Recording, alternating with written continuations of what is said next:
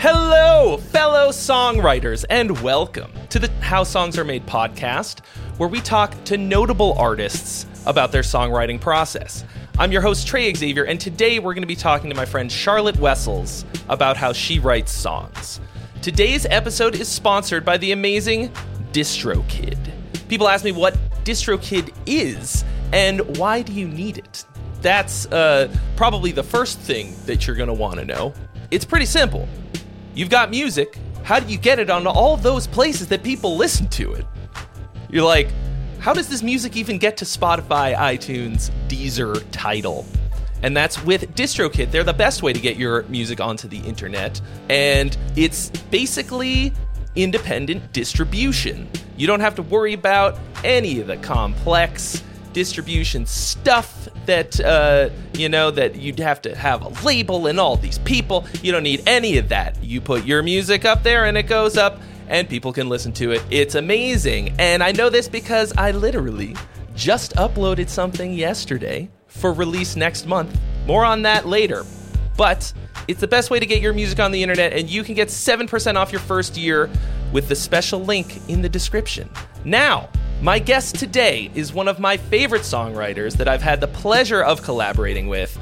Her new album, Tales from 6 Feet Under Volume 2, drops October 7th. You may also know her as the former singer of the band Delane. Please give a warm welcome to my guest, Charlotte Wessels. Hi, Trey. I'm so happy to be here. Hi, I'm so happy to have you. Thanks. I hope all the people watching at home, hello. Welcome to the live stream. So how are you doing? Yeah, I'm doing fine. I'm excited to dive into this, and yeah. I've been lucky enough to write a song with you.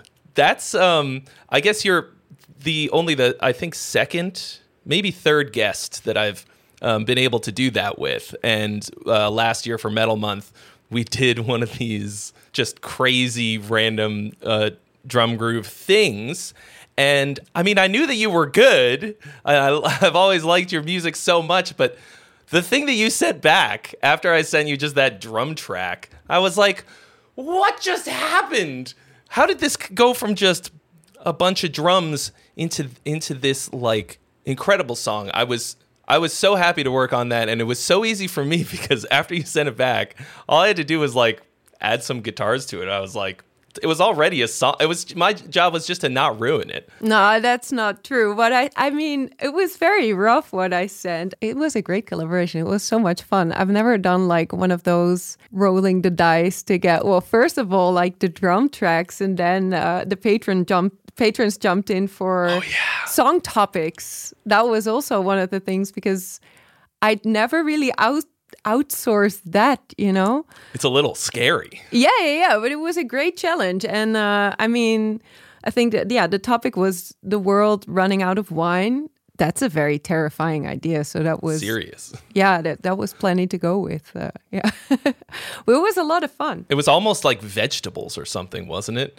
Wasn't that like the next runner-up? I put some serious ones in there because there were more suggestions than numbers on the die. So I was like, I still have to make this like a good challenge for myself. So I put some wild cards in there. I think broccoli was one of them as well. Yeah. It would have been a much different vibe. It would have been a much different vibe. But I think that I did get an idea for a song about broccoli back then. And I think I thought about wanting to do something with that at one point. I don't remember what it was, but it was some clever wordplay on broccoli where I thought I would have never thought of that if someone hadn't given that as a prompt. Yeah, that was also like a journey of discovery that sort of thing can be really cool too. Yeah. I love a prompt. Yeah. You think you always have material or like what you want to write about, and then all of a sudden somebody's like, yeah, but what if you did this? Yeah. Oh, yeah, I think I remember. So I thought with the broccoli that if it would land on broccoli, I thought that it would be like a really vengeful breakup song where you end up with like wishing that person a lot of things and then a lot of terrible things, but then you do wish them well. So in the end, you hope they stay healthy, you hope they do good, and you hope they eat their broccoli. I think it was something like that. Somewhere in the multiverse, there's a version of Charlotte who wrote that song. I had like a chorus ready to go, but it was but these were the two that I was most excited about. So I'm glad that it landed on the red wine. Well, as am I, but I also am. Maybe someday we should just do the broccoli song just for funsies. Yeah, we should. Maybe totally Tales should. from 6 Feet Under Volume 3 will Who have knows? a song, the broccoli song. So that brings me to the main question, the big question, because really on this podcast, there's only one question. All the others are follow-ups, and that is, what is your songwriting process, and how has it changed over time? I guess probably the most obvious thing would be to contrast how you do it now as a solo artist to previously with bands you've been in. That's what I would most like to hear about personally. Yeah, well, it's definitely because, of course, I knew the question was coming. So I thought about it a little bit, but I mainly came to the conclusion that it has changed a tremendous amount, like over the past 2 years mostly. And I also think that I'm still very much in the process of changing it. But one constant that has always been there, whether it is like writing something now where I know that I'll be doing like the full production, or whether it is like more into a like group songwriting session, is that for me, it usually starts with just like a lyric and melody hook. And I remember when I started writing songs, I always thought that was kind of the only thing that I was writing. But then often when I brought it to like whoever I was collaborating with at that point, I did always have like very specific chords in mind with them. But I played the clarinet, which is not, a great instrument to play if you want to sing and then play along to your own singing. It's like very hard to sing and play the clarinet at the same time. I've discovered it's not like I haven't tried, but it's very hard. So I would often notice that I did in fact like have chords in mind to go with the melody and with the words, and that's why I tried to at least, figure out some chords on the piano anyway, just to communicate the idea better. Yeah, when like within like a band context, that was up until like the last few years, that was usually what I would do. Like I had a big pile of recordings on my phone of lyrical ideas with melodies, and then usually I would write out the lyrics to the entire song. Like I had notebooks filled with like basically the full song and song structure also often, like, but I mean that was of course the most lucky cases. Sometimes it would also just be a verse and like a verse and one chorus. Yeah, it didn't really matter how much was there, like whether it was like a verse and a chorus or like a strong hook or something, and then everyone would kind of come from their own angle and we would work with that. And especially within Delane, like we wrote most of the songs, the three of us, myself, Martijn and Guus Eikens, and then you would have like the keys angle, the guitar angle and the vocal angle, so that would usually work pretty well in the songwriting stage. But for me, it also worked the other way around. If I get an instrumental idea and then just fill in the vocals to that, I really enjoy doing that. But for me, that's a very kind of different vibe than getting hit by like this stroke of, like, it feels more like the songs can turn out just as dear to me and just as personal, but that usually takes a lot longer time if it's something that you get and then you have to figure out what you're going to do to that, than if it's something that, you had an idea for and then you kind of see it grow from there. But it would often, like within a band, it would often work like that as well, that I would fill in on musical parts that were already there. And yeah, now it's just, now it's very different because now I don't have as much ideas on my phones or in notebooks anymore, because I spent the last 2 years here. So whenever I had an idea, I was just going to record it. You recorded on the biggest phone of all. And the biggest phone Cubase. of all. Yeah, exactly. And that's a very different way of working, I guess. And then also now, of course, the rest of the instrumentations play a much bigger role much sooner in the process for me, because often I will usually write the songs chronologically, and when I started out, I used to write the vocal lines chronologically, but then everything else had to still be there. And now I do like to get all of the parts in one go. So if I write a verse, I will write the verse kind of including everything, or at least like a good idea of everything, and then just continue from there. And often, like, I more often start with an intro and finish with an outro now than back when it was just like, here is like one piece of the entire thing. So that's very different. Actually, there's a lot of things that are a lot of different. Like, I am already rambling and we're only a few minutes in, but it's... Oh, this is what the podcast is.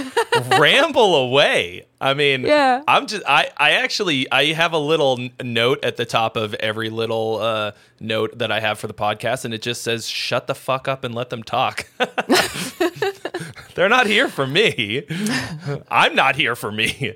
This is all gold. Keep it coming. No, but yeah, so it has changed tremendously, because for the songs in band context, like, it really differs. Like, for some songs, I feel like everyone has a different input, and in one song, my input is bigger, and in the other input, someone else's input is bigger. So, of course, I'm telling this from my own perspective now, but that's not to say that it worked like that for all of the songs. But now it definitely does work like that for all of the songs, because these last two albums were basically...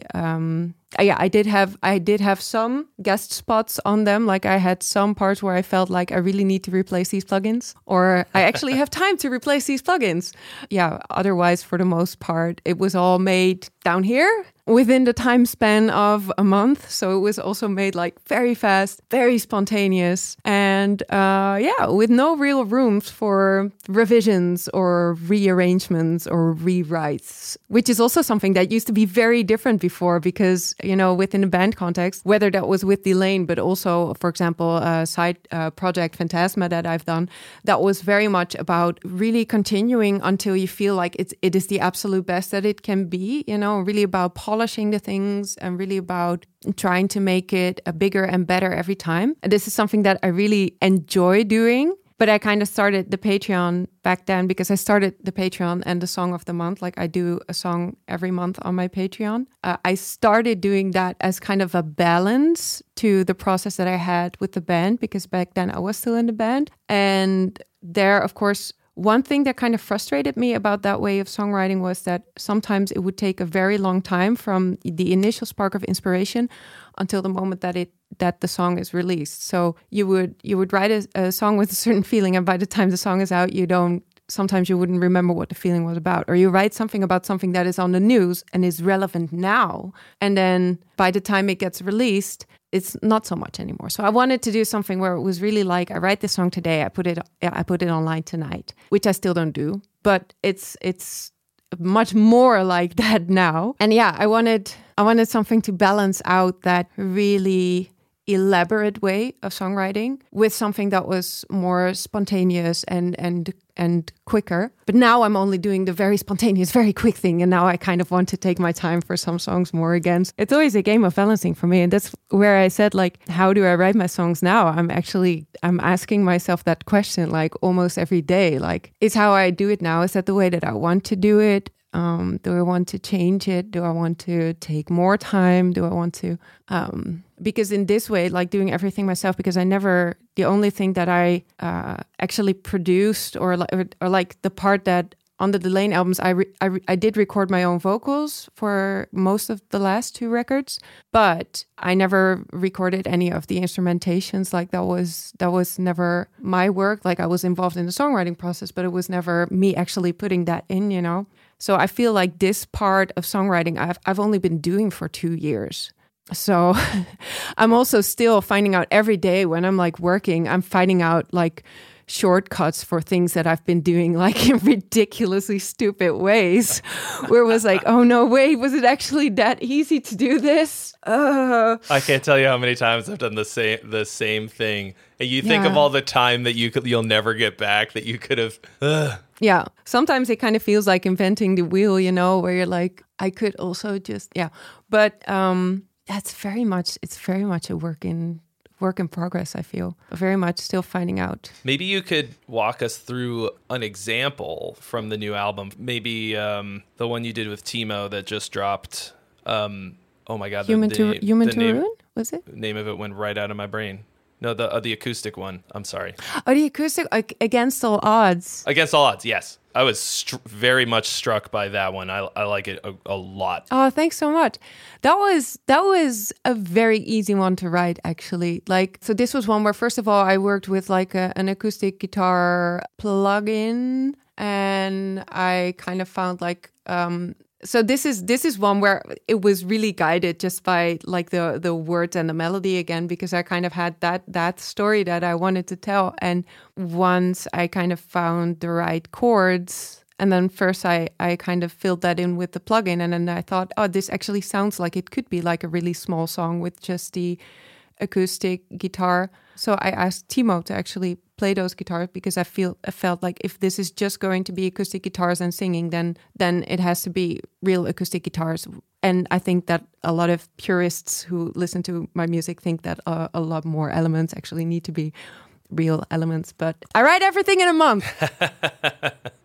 Do you remember which line that you wrote was the first one for the song that was like the inception lyric? Yes, I do. It's a bit embarrassing. So this was not chronologically. So there's this line in this 80s movie. There's this movie Heathers. I don't know if you've seen it. It's like Mean Girls of the 80s. Okay. I haven't seen it, but I've heard of it. But with Pac Suicide and Winona Ryder, and it's fun. But there's this one sentence in there where one of the mean girls, someone says something and she takes offense, and she's like, oh, well, fuck me gently with a chainsaw. And then I was like, whoa. Come take my hand and feed me gently to the wolf, shackle me sweetly down the deep side of the pool. I was like, it's just fun to tell someone to do something horrible, but please do it in a kind and loving way. That was the sentence that kind of inspired that verse. And then I was like, what am I singing about when I'm singing this? And then this whole kind of story about doing things that you're not entirely sure whether you should do them, but you know that you'll keep coming back to it no matter what. And then it's like, okay, if we're going to go down, then please let's go down gently, and it's that's how the idea from a lyrical point of view kind of started. And I remember that my first name for the first draft was Too Country. So I wasn't entirely sure about the idea when I first started it, but yeah. I mean, I don't think there's any reason to feel any kind of judgment about where you get inspiration for a great idea from, personally, because even really shitty ideas sometimes lead to really great ones. And really, really good inspirations can lead to very shitty ideas too. Yeah, it can go the other way. But so it doesn't really matter. I love that you took that you heard that line and you took the essence of it, this idea of like you said, asking somebody to do something horrible, but do it sweetly. The contrast there. Mm-hmm. You didn't put the line in the song, just No, it actually has nothing to do with the song, but I just was inspired by that line. Yeah. Right. But the idea of the other things is the same. You expanded that idea, and it's the transferability of the idea that's, to me, is so cool that you can do that in a song. If you hadn't have told us this story right now, nobody in a million years would probably make the connection. And if they did, they'd probably be like, oh my gosh, Heathers. No, Heathers. Is that Heathers?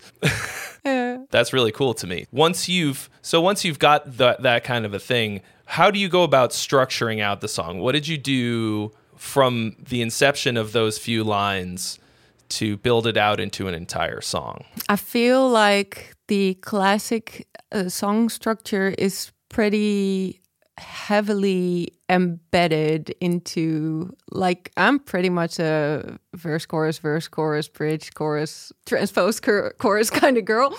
It's also because I kind of don't really think about doing that, but I also feel it's really easy for me to let that go as well, because I know that if I don't put like any effort into it, that I will probably do something logical there. But like this song too, it has like a little pre-verse or a B chorus that never returns. I don't know how you want to call it, but this is also like, it's a very normally structured song, but still there's a weird little thingy in there.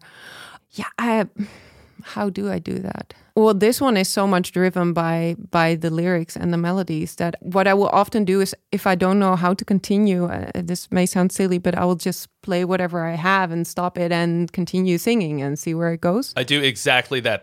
That's not silly in the slightest. Good. At least the two of us. If it's weird, we both do it. Yeah.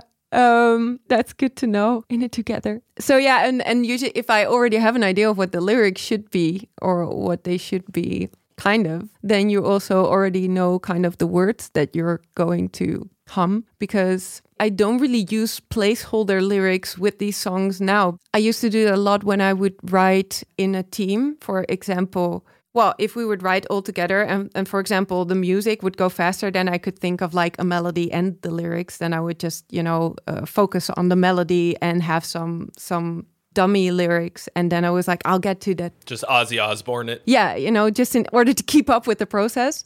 Or, if it's like an instrumental track that you get and you first kind of want to figure out what will fit or what will feel good in terms of register vocally, like those are kind of the scenario in which it makes total sense to have like dummy lyrics. But in these songs that I'm kind of shaping as I'm not going to go to a register that is not nice most of the time. I've done that 2 times with my own tracks and I'm disappointed in myself for it now, because now I've planned a live show and I hate myself.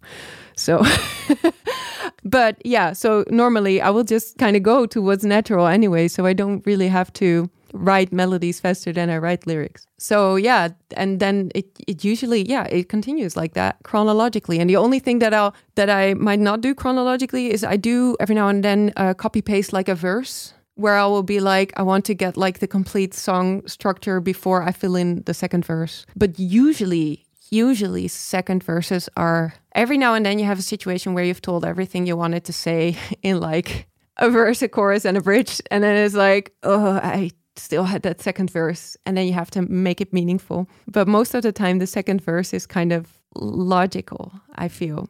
Like I have an idea of what a second verse should do, generally speaking. Okay, so like you wrote the first verse super inspired and were really feeling it, and then by the time you get to the second verse you're like, oh crap, I need a second verse, so you're really thinking about it. Yeah, usually the second verse is the thinking verse. Let's see, what is this? So in the case of Against All Odds, all is as green as grass and looking back today, understand? Yeah, so you kind of paint the picture and the scenario of we were all young and stupid, and then and then the second verse just gets dramatic. And but the thing is, I never really tell what happened, because in the first verse is, oh my God, we were so stupid. And then and then the second verse goes to, each part of me that once was us is fading. So you already completely skipped the part where, so it's like, that somewhere in between the first and the second chorus, things went to shit, but you don't exactly say what. And I usually don't say exactly what, but just describe the feeling, because I don't want the songs to be about me necessarily. And I think that when you kind of write about a universal feeling, it is just easier for people to relate to it. And this is something that is usually something like, most of the songs that I write, they are it's very selfish. It is usually to get a certain feeling out.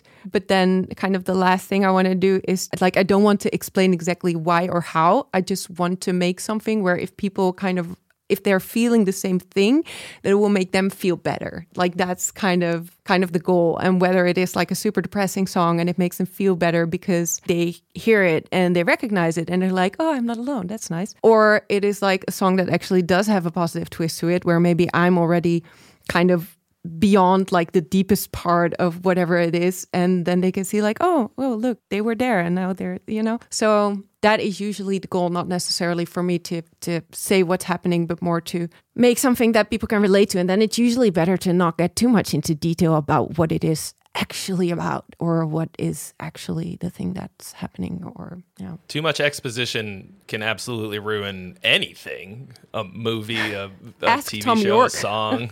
Yeah, just like, yeah. I mean, I guess that's kind of literally what we do here is a lot of exposition, but in general, like you in the song itself, if you're not going to like stop and be like, all right, so here's what happened in the middle bit. Yeah, when, no. Tom and Jane and there's a baby involved. You don't want to I think it's better to leave some mystery. I think so too. On a more like logistical kind of a thing, when you'd written it, you used this acoustic guitar VST plugin, and then you sent it off to Timo. Did he play exactly the thing that you wrote with the same like picking pattern and articulation and all that, or did you give him something with some like strummy chords and he kind of worked out the picking pattern or whatever? The picking pattern that's a nice one to say 10 times in a row. Picking pattern is kind of similar, but not exactly the same. And he did some interesting things on the low end. Like he divided it into kind of 3 different parts, where now when it's playing it live, it all has to become one part again, of course. Good thing he's a wizard. Yeah, he is like, but it made it sound really wide and open, and it's a much bigger sound. And the strumming pattern was, similar, but not identical. It's the same sort of thing. He also did a thing on Human to Ruin, for example, and there it was like a completely different thing, and it went from like a super sweet acoustic thingy to like this muse-ish chorusy guitar thingy. I'm using the big words today, which is something that I think I think with that one, I also said like, I think it sounds too sweet. Can you please do something different?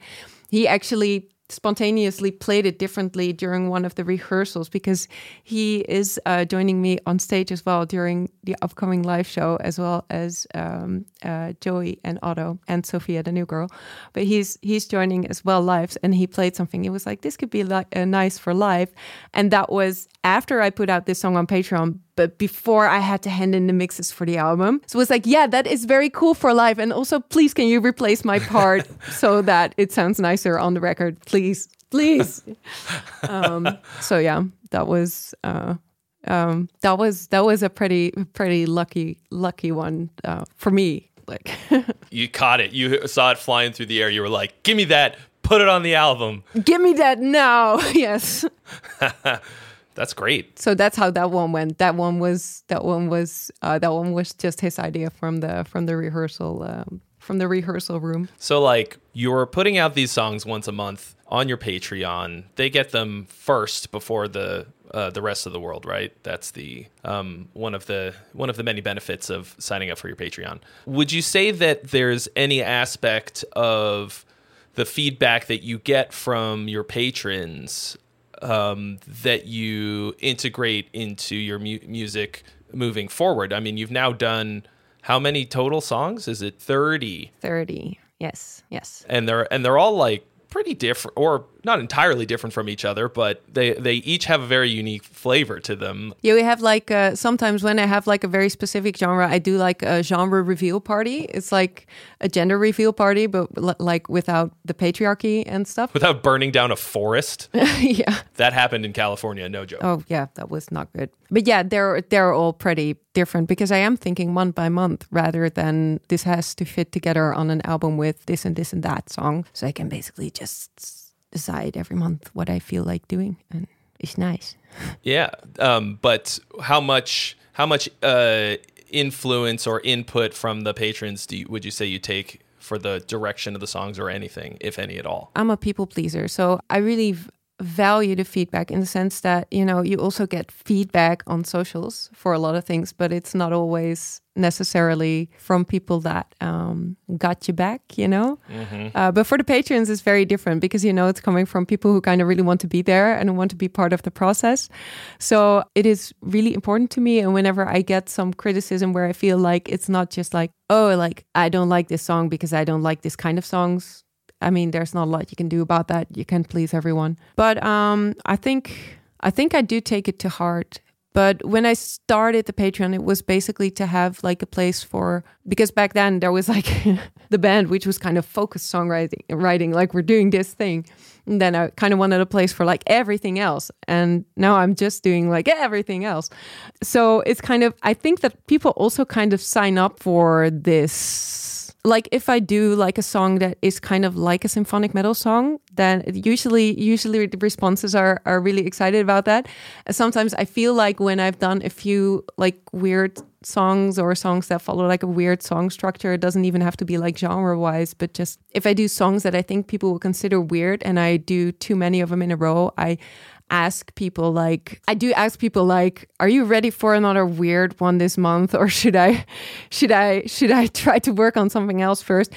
But like usually when I ask that, and I don't know if that's because people are just like, I don't know, but usually people get really excited about just do the weird ones. I've also done like a poll where it's like, I can't promise that I'll actually do it, but you have anything that you'd prefer me to do? And like, I think, well, let's say like the wild majority of the people who are there said, just do whatever the fuck you want to do. So that's actually very nice. So yeah, I do really care about what they want me to do, but it seems like they want me to do what I want to do. So that's very nice. That's a good situation to be in. Yeah, it sounds like it could potentially start a feedback loop. You can like, you know, like the 3 Spider-Man meme. Like, well, what do you want? No, what do you want? I want what you want. I want you want. Yeah. I want you to be happy. I want you. Okay, but I want you to be happy. Damn it. But really, that's a pretty ideal position because you get to do whatever you want, and what you want is what they want, and you're doing it for a job, basically. I mean, right? Like it's a full-time gig. Your gig. It's your full-time gig, and basically, like you have circumvented the traditional music industry almost entirely. You're on a record label on Napalm, which is how this got set up. I've talked to your publicist a lot about a lot of different things, a lot of different bands. But aside from that, you are direct to fan entirely, right? Yeah, and the thing is that it makes working with whoever you want to work with a lot more. Like I step into that with a lot more confidence, knowing that I won't need like a really big advance or something in order to make the music, because I've kind of made it on a month-by-month basis. So with these 2 albums, once I decided that, I didn't decide that I want this album until like a ridiculously short time ago. Like it was like, let's make it. Okay, when does it need to be ready? Next week. Okay, well, it was almost like that. So, but it gives me a lot of confidence to know that I can do like the videos and these songs through the support of the Patreon. I don't know if that will be different once I decide to. I mean, of course, it's not the most costly process when I can actually do anything aside from the mix and master, because I don't do the mix and master myself. And the sometimes there's folks involved with like the artwork as well, and then of course there's the videos and stuff. But like for the music itself, like for the very song itself, like I only outsource the mix and master, so that is not the most costly part of everything. So it might be different once I want to make a more traditional album where I go into a studio and have all of those parts actually played by actual humans in a studio that is not a basement, or maybe there's also a basement. There's probably more basement studios out there, but we don't even have basements at all in California. It's kind of annoying. I was lucky to find this house with the basement, because none of the other houses like in the street, it's not a common thing. This one, I think it might have been a bit sketchy when it was first dug out, and I think that, you know, a part of the street was actually not doing so well after it was, but like the few owners before us, they patched it up real nice, and we came here and I was like, yes, this is the place. this is where it needs to happen. Every musician on earth, when they go house shopping, they're always looking for the studio room. Which one's it's going to be? Mm-hmm. That's so cool. I love the vibe.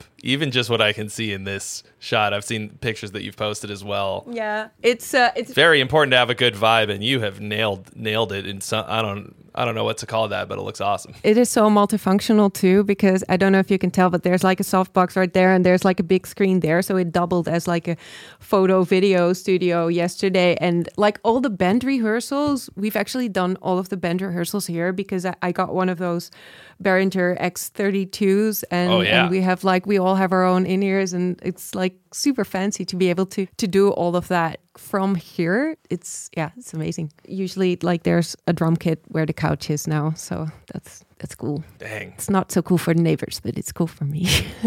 They're getting a preview that some of your fans would pay good money for.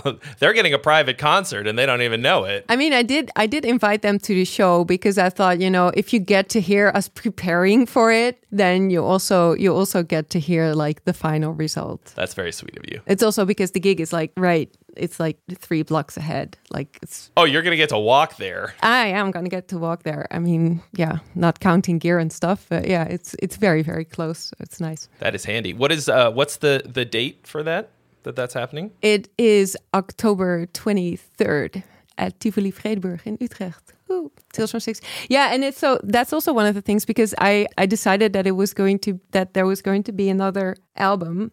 So now, like, this was the only show that we had when one album was released. But of course, COVID happened, so there was no release party or whatever. So now it's a double release show.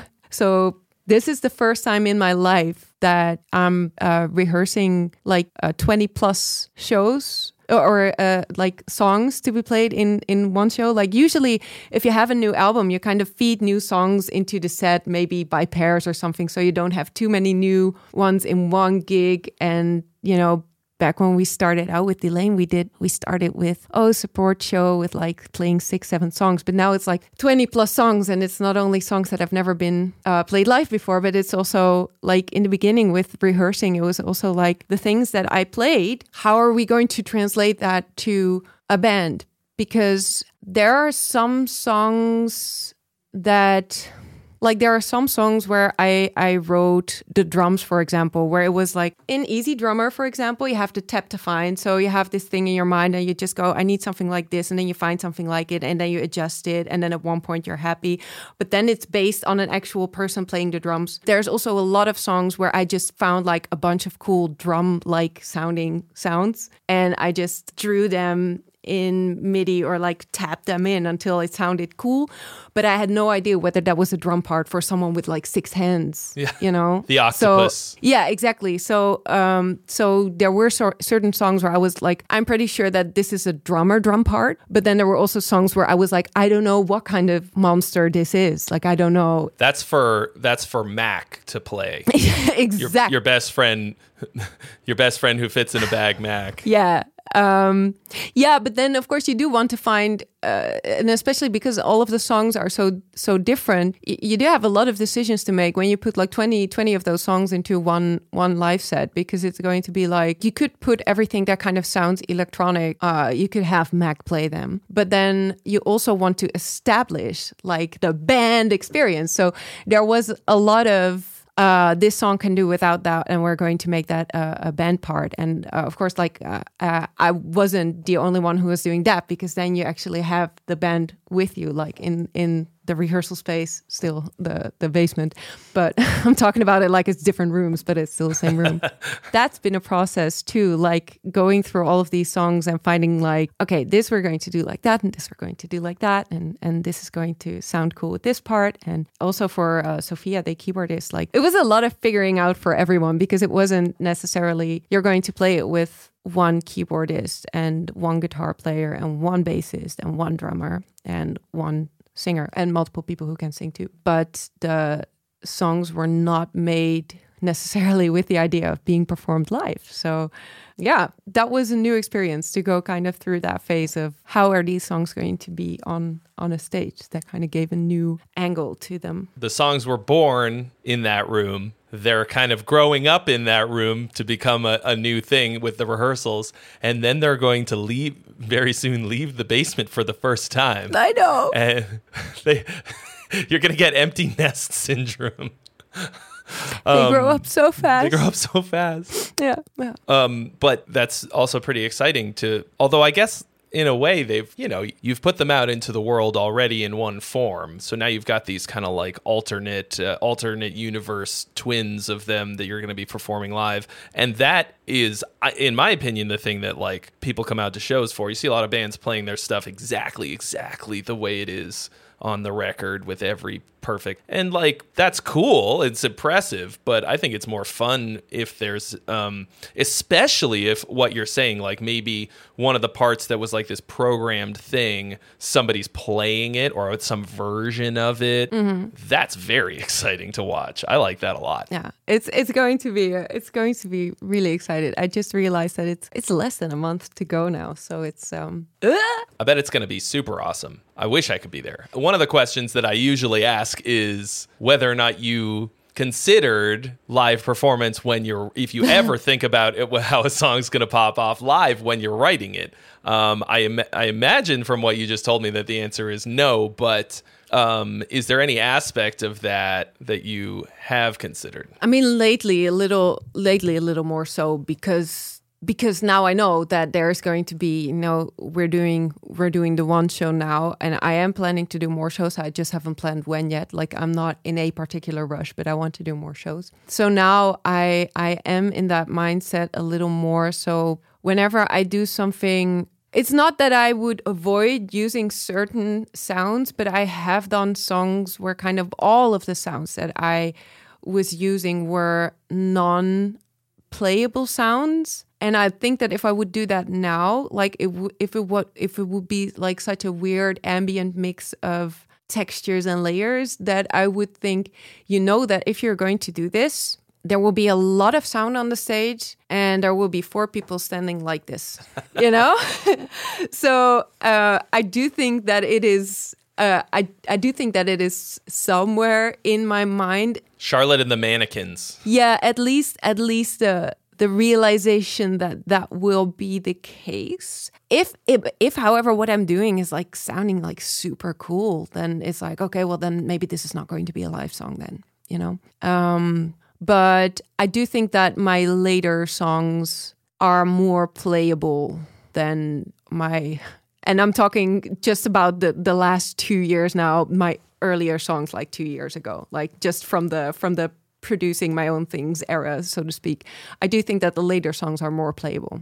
I guess, do you, now that you've done it both ways, do you prefer the sort of completely in the box things that are maybe not going to wind up being played by a person, or do you like thinking about them in that way from the inception of them being maybe something that you're writing that musicians will play on quote unquote real instruments versus just your own creation that's entirely yours? Do you have any kind of feelings about that one way or the other? No, I don't think that it matters that much to me, in the sense that I really enjoy seeing the songs come to life now. And I do feel that especially the songs that were written more with like a band in mind, they do get better when a band plays them. That is just how it is. That doesn't mean that I don't enjoy things that don't sound.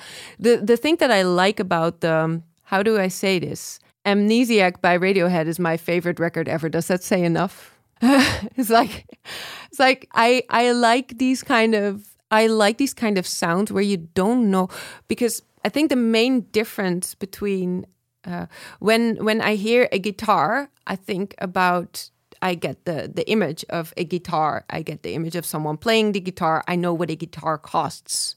I know what it is made of roughly. I know the history of people playing the guitar, and there is a lot of things that you think of when you see a guitar. And it's the same with like drums. Like you have this visual with it straight away. I sometimes feel that it's easier to make. I I like sounds where you don't know what the sound is. That's I think what I want to say. Like I like sounds where in your head you will have to think of what image that brings. And I'm not saying that you cannot do that with the guitar or with drums or with any other instrument. I think the challenge for any musician playing any instrument is to make whatever you're doing kind of transcend just playing the instrument or like singing a note and singing it precisely on key. You know, you want it to become something more than that. And oh my God, I'm just discovering that maybe I'm lazy because I want to skip the part of playing the instrument so well that it transcends the instrument, but I want to go straight to like the part where you don't know what the instrument is. Oh my God. So, but that is the reason why I like sounds where you don't know what the sound is. Yeah. And where I discovered that I'm lazy. Yeah. Well, it's at the same time, if the listener doesn't know what they're hearing, really, then they're also not going to be judging you for how you made it, because they're not going to be like, oh, this person didn't spend 20 years learning how to shred on the didgeridoo. That's just a plugin. They just poked some notes in MIDI, and that was that. It doesn't matter. I mean, honestly, I think outside of metal, a lot of people don't really care how the sounds they're hearing were made. I mean, that thing that you're talking about, feeling lazy or whatever, like I feel that judgment constantly because most of the people on my channel and that I interact with a lot are metalheads, and there's this idea of like performance, I don't know, legitimacy. It has to be this like thing that you worked super duper hard on, but like I think the sound that you want to achieve is more important. That's why people work so hard at playing their instrument to get the sound. So to me, that doesn't feel lazy. I mean, especially since the alternative, doing it like real, like I don't know, a lot of in the box kinds of sounds, synths or plugins or whatever. Like I think that it's sort of prohibitive in a way that you could do them outside of the box. Like I guess it's possible, but sidestep. I went to see Arnold Olafsson, I think his name is. He makes a lot of software for Spitfire. Like really pretty string sections. Mm-hmm. And I saw that I saw in the newsletter of Tivoli Vredenburg that he was coming to perform there. And I was like, oh, his plugins are amazing. His own music must be great. Let's go see his plugins live. Let's go see his plugins live. And he actually did the thing where he... his story was like he injured his hand at one point. So he's a pianist, but he could only play with the one hand. So he worked with a friend. He worked on this software where he had two of those, those pianos that play by themselves that they have in airport hallways. Yeah, mm-hmm. Yeah, Player he pianos. had two of them kind of connected to his grand piano. So he would play something simple, and then he had I bet a million different kind of sequences that would then send to those self-playing pianos, and they would kind of answer. And I knew that plugin, and it sounds great, but I could actually see it on stage with the one grand piano and with the two pianos. So he can do it. I'm not sure if all of those things can be done like that, but that was actually a pretty impressive. But yeah, I was there very giddy and excited, oh my God, it sounds just like the plugin, which is kind of backwards. But, yeah. He did it. Yeah, he did it. It was really cool. Yeah. That sounds pretty cool, though. I do really like seeing that kind of stuff in a live scenario. You go to see somebody do something superhuman and wild. I haven't actually seen this, but I've seen videos of Robert Fripp doing the Frippertronics thing and that kind of weird, wild tape loops. I did see Mission to Burma, this older hardcore band. Punk band, and they have a dude off stage somewhere. You can't really see it, but he's doing this live looping thing where he has a tape machine and he's recording things as they happen and looping it. And so when the song ends, and during the song too, you're hearing parts of the performance that just happened woven in this weird, interesting musical way. And you're just how did that happen? How is that happening? I have no idea. Very impressive. I'm doing that during the upcoming live show. I'm doing some live looping, and it is the most terrifying thing. It is so terrifying.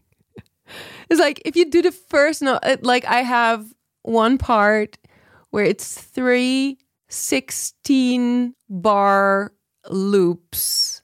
So imagine if I mess up in the first bar of the first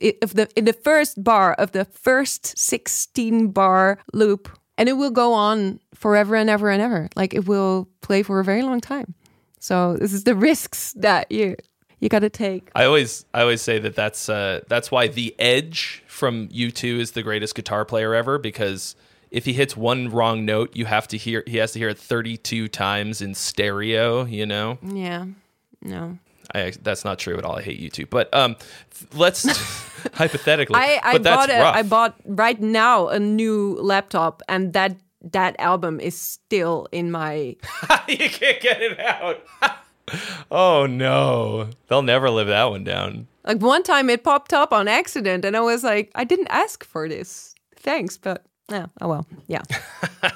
Oh man. I don't know how to follow that up. This whole time you've been sort of trying to find the process, thinking about what you're gonna do, what you like and what you don't. You've sandboxed for 2 whole years, like been able to explore all of these things. It's not like you were just experimenting and then we're just like, oh, whatever. Like you finished and put out things, but each month was kind of like a little trial of trying something new. And of course, the end products of those are all cohesive, cool, complete songs. They don't feel like experimental throwaways or whatever. You've spent a lot of time trying out different processes and different stuff. So now moving forward, is there anything that you feel like you really hit on during this time that you maybe will integrate on a more permanent basis in terms of how you go about it? Or, I don't know, even like certain sounds or something that you feel like you really latched onto? I think that the most important thing that I've learned is actually finishing the songs, because if you just sit me down to write, then I will come up with new ideas, but I will rarely finish an existing idea for fun, because I always feel like that first spark of, oh, this is cool, like that is the best part, and then you kind of build it up in your head. And for me, there's always a risk that then what I hear in my head is like, yeah, that sounds really cool, but I'm not sure if I can make that. And then you kind of get like the insecurity monster of maybe I'll just start something new instead. So for me, it was a really good lesson to give myself that I have to finish the song every month. And it doesn't mean that I was happy with every song when I finished it, but I did have this feeling of, there is a song, and often, a while after I put it out on Patreon and I would listen back to it, a lot of the things that I was like very insecure about, or it was like, I couldn't even remember them so well anymore. And then after a while, I was just vibing to it and was like, this was actually kind of cool. I don't know what I was like so down about. So for me, it was just really good to give myself that you have to finish a thing every month, because I was never going to do that without that kind of internal rule. I did get to a point now where, like when I started the whole Patreon out of this kind of necessity, because I was, no, not out of a necessity, out of some, it was just something that I really wanted to do, because like I thought that, Delane wasn't going to back down anytime. Like that would always kind of be my main thing. And I also knew that I had a lot of song ideas sitting, like collecting dust on a hard drive that nothing was going to happen with. And I was like, there's not going to be time to do like another big ass side project again. There's not, because I also, back when I did do Phantasma, for example, there were some plans of like doing more with it, but I was kind of always the one who was holding it back because, we had plans and we were touring, and there were a lot of things making that very complicated. So I didn't want to do something that I would need other people for, because I was like, I'm just going to be holding you back. So I wanted really to do something where I could do it myself, but that means that when I started, I already had kind of a big collection, a big pile of songs where I was like, I just need to finish these. A lot of them were like, maybe the structure was finished, but it was just very rough, or it was like a verse and a chorus, but they were good enough to make something out of, with relatively easily. So there were just a lot of ideas there where I was like, I can spend a few days on it and I will have a song, And then in the very beginning when I did that, I had like 2 plugins, which were like things that I got for free with my mini Akai. And I used those for like almost all of the parts of the entire song because those were the sounds that I had. So if you listen to New Mythology, which is like it's like the first song that got out on the Patreon, that was just like the sounds from the free synth thingy that came with that. And I was like, oh, this is so exciting. There's like, it's a song now. Once I kind of got going, like I thought like, oh, I have such a big pile of song ideas that if I just work with what I have now, I won't even have to write another full song in like 2-3 years, But it turns out that once you're working, like a lot of those songs of the pile kind of didn't work for me anymore. Either the feeling wasn't there anymore, or things that I just thought were really good back then, I didn't think were good anymore.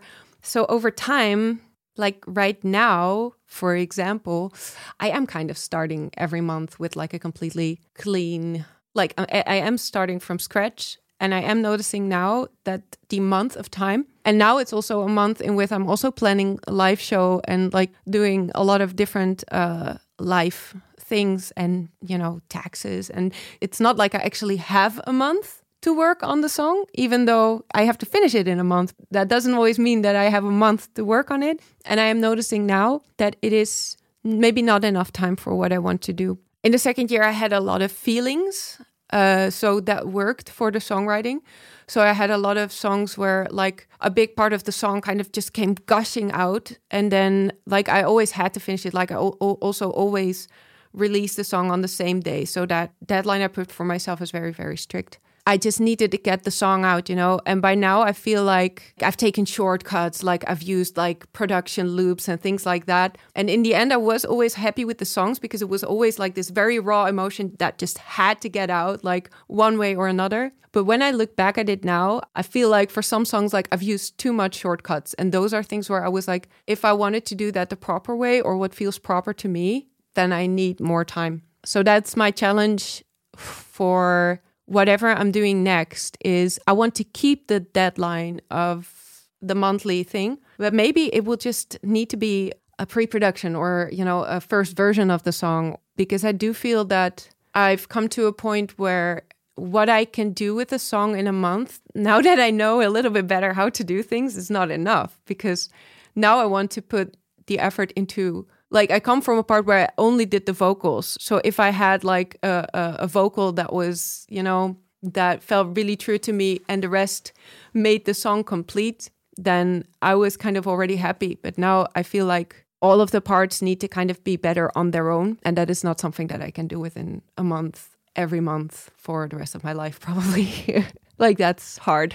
That's a lot of pressure to put on yourself to do all the parts of everything. Yeah. Each of these songs is your baby, like they're your thing. But like, I mean, I think you'd be forgiven if you outsourced like the drum programming or something to somebody else to make, you know what I mean? It can also mean outsourcing, but also within a month of time, like once I have the song and I have the general idea of all of the parts of the song, I'm already at my deadline. So even if I wanted to outsource it, there's been exactly one instance where I had the time to actually have the actual guitars included. And that was against all odds because I knew from the beginning that this was only going to work if it had. I'm not against outsourcing. Like, I don't necessarily have to do all of the things myself. It is just that I am more critical of all of the things. So a lot of the things that I felt like were okay for the way that I'm working now, like you just have to get the song together and, you have to get all of these ingredients and it has to support your idea as long as it supports your idea. And I think that now I am probably asking a little bit more from whether I do that or somebody else does it, that doesn't really matter to me. But that does need a little bit more time, I think. Yeah, that's a lot. So it sounds like, correct me if I'm wrong, but it sounds like you're saying you kind of want to up your game, but you're already sort of at the limit of how much you can do in the time period that you've given yourself. Yeah. That's a tough equation to balance Navigate. out. To navigate, yeah. Yeah, it is. I mean, that kind of ambition is what drives innovation. So I'm interested to see how that will pan out for you, because I think everything you've done so far has been so cool and so unique. And now it's like anything else, you hit a point where it's time to level up. So you're going to, of course, have to push yourself, but it sounds like a very exciting and stressful time. Yeah, it is. It is. I would hope that your patrons would forgive you not putting out maybe taking a month off to get the live thing together. Like, come on, guys. Maybe you drop a live track instead. Be like, the live track is actually a nice idea. Buy yourself a little bit of time. Yeah. That's a good one. No, I don't think, honestly, like for the last 2 songs, for example, I'm not even sure, or 3, but they were songs where it was already kind of the case where I was like, I don't know if this is the finished version of the song. Like, it's finished, like it is a thing as it is now. But if I would put it on a record, or if I just had the chance for whatever other reason, then I would want to dive back into it and, rework certain things. Yeah. Well, I guess then, since what we're talking about is the process, right? The songwriting process. Part of the reason that I do this, all right. I mean, it's nice when other people watch and listen, but I started this so that I could learn about how other people go about writing songs, the whole kit and caboodle. And one thing that I've seen that other people do that blows my process right out of the water is just the efficiency of it, the way that they've got everything set up and everything. And I've taken like a little bit from that, a little bit here and there, like cool little tricks.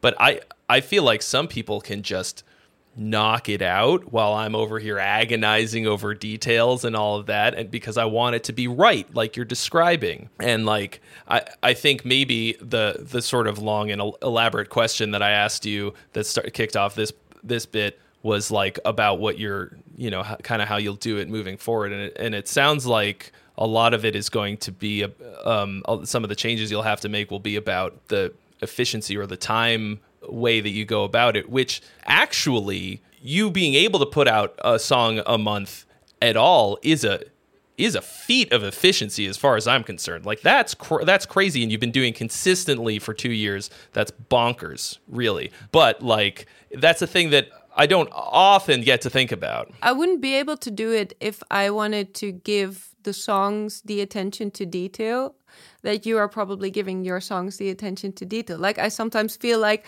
oh, this is a great preset. And then, you have preset 2, but that someone else might use the exact same preset. And this is kind of something that then you have to live with those kind of things. And this is something where that's kind of gnawing on me right now, knowing that. Yeah, and I don't know if it matters to a lot of people when they're listening to the songs that there's maybe 10 other people out there who use the same presets, but it's gnawing on me, That is a very, very real struggle. Yeah. What I do to make myself feel better about that is I go, the people who are listening to this don't fucking care or notice. But that's what I say to make myself feel better. It isn't necessarily actually better, but yes, that I feel that. I feel the shit out of that. Yeah, and I feel like those sort of things, and then having the finished version of the song every month is maybe no longer realistic. Having a version of the song out, yes, but maybe I don't know. This is the big what's going to happen at this point. I don't have the answer to it. You don't have an answer, but that's kind of, because I started out just doing we're going to overanalyze every piece of this music and then see if it, and we had, and everyone worked on their parts, and then there were also like outside arrangers and going straight full force into the production until everything is perfect. I've been a part of that process, and then now it's just like just make the song, get it out, get the feeling out there, and just put it out, and don't think about whether it's perfect, you know. And now I'm hoping to land somewhere in between. I don't know how I do that, but I'm hoping to land somewhere in between, or get to a place where I get to do both. But I think doing both simultaneously would. That's the question. Yeah. This is exactly the question. Yeah. Well, it seems you're at a very important crossroads, and you've got some hefty decisions to make. I hope I'm not stressing you out right now with this. No, I'm like, doing that to myself.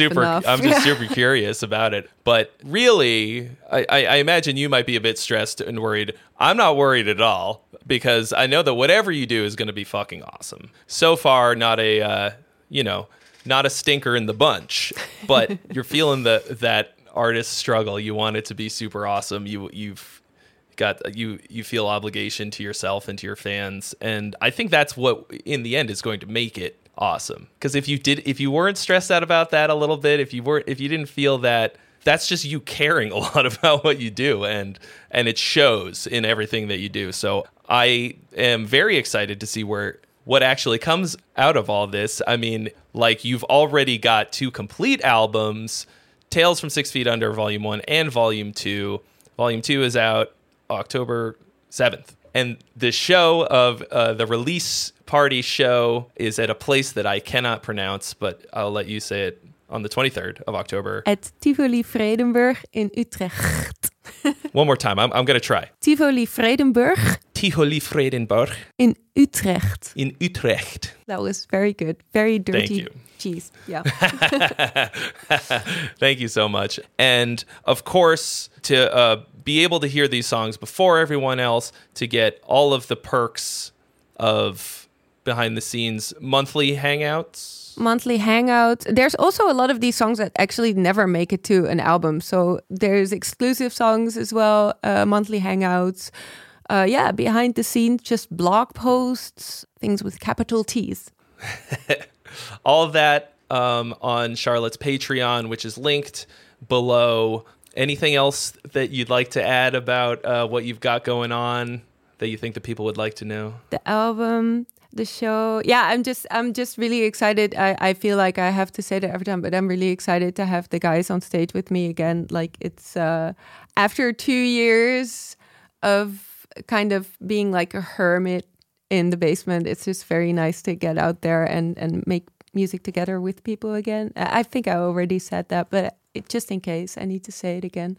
Yeah, but the record, the show, and hopefully much more to come. Awesome. Well, thank you so much for taking the time to talk to me and all of the people watching and listening today. Break a leg at the show. Thank you. Tell them all I say hello. Will do. And yeah, we'll hopefully the show becomes a live extravaganza that will come to LA, and then I can see you. That's probably a bit more work than me just buying a plane ticket and coming. But I want it to hit that level because I think it's probably going to be pretty awesome.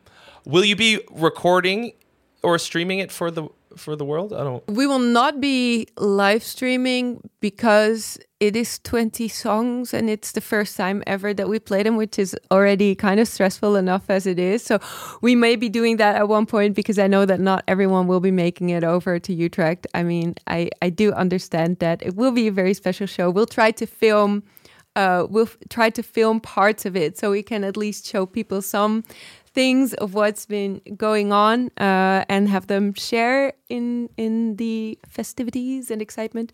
But no live stream. Also, I have to sell those tickets, you know? Yes, right. Yeah. That's a great point. They're like, oh, well, I don't need to. Yeah. If it's going to be streamed, why even bother? Yeah, exactly. Well, hopefully I'll get to see some clips from that because it sounds like it's going to be a great time. Thank you all for watching so much. Huge thanks to DistroKid for sponsoring this episode. Remember that you can get a discount of 7% off your first year at the link in the description. And while you're down there, click all the other links to Charlotte's stuff.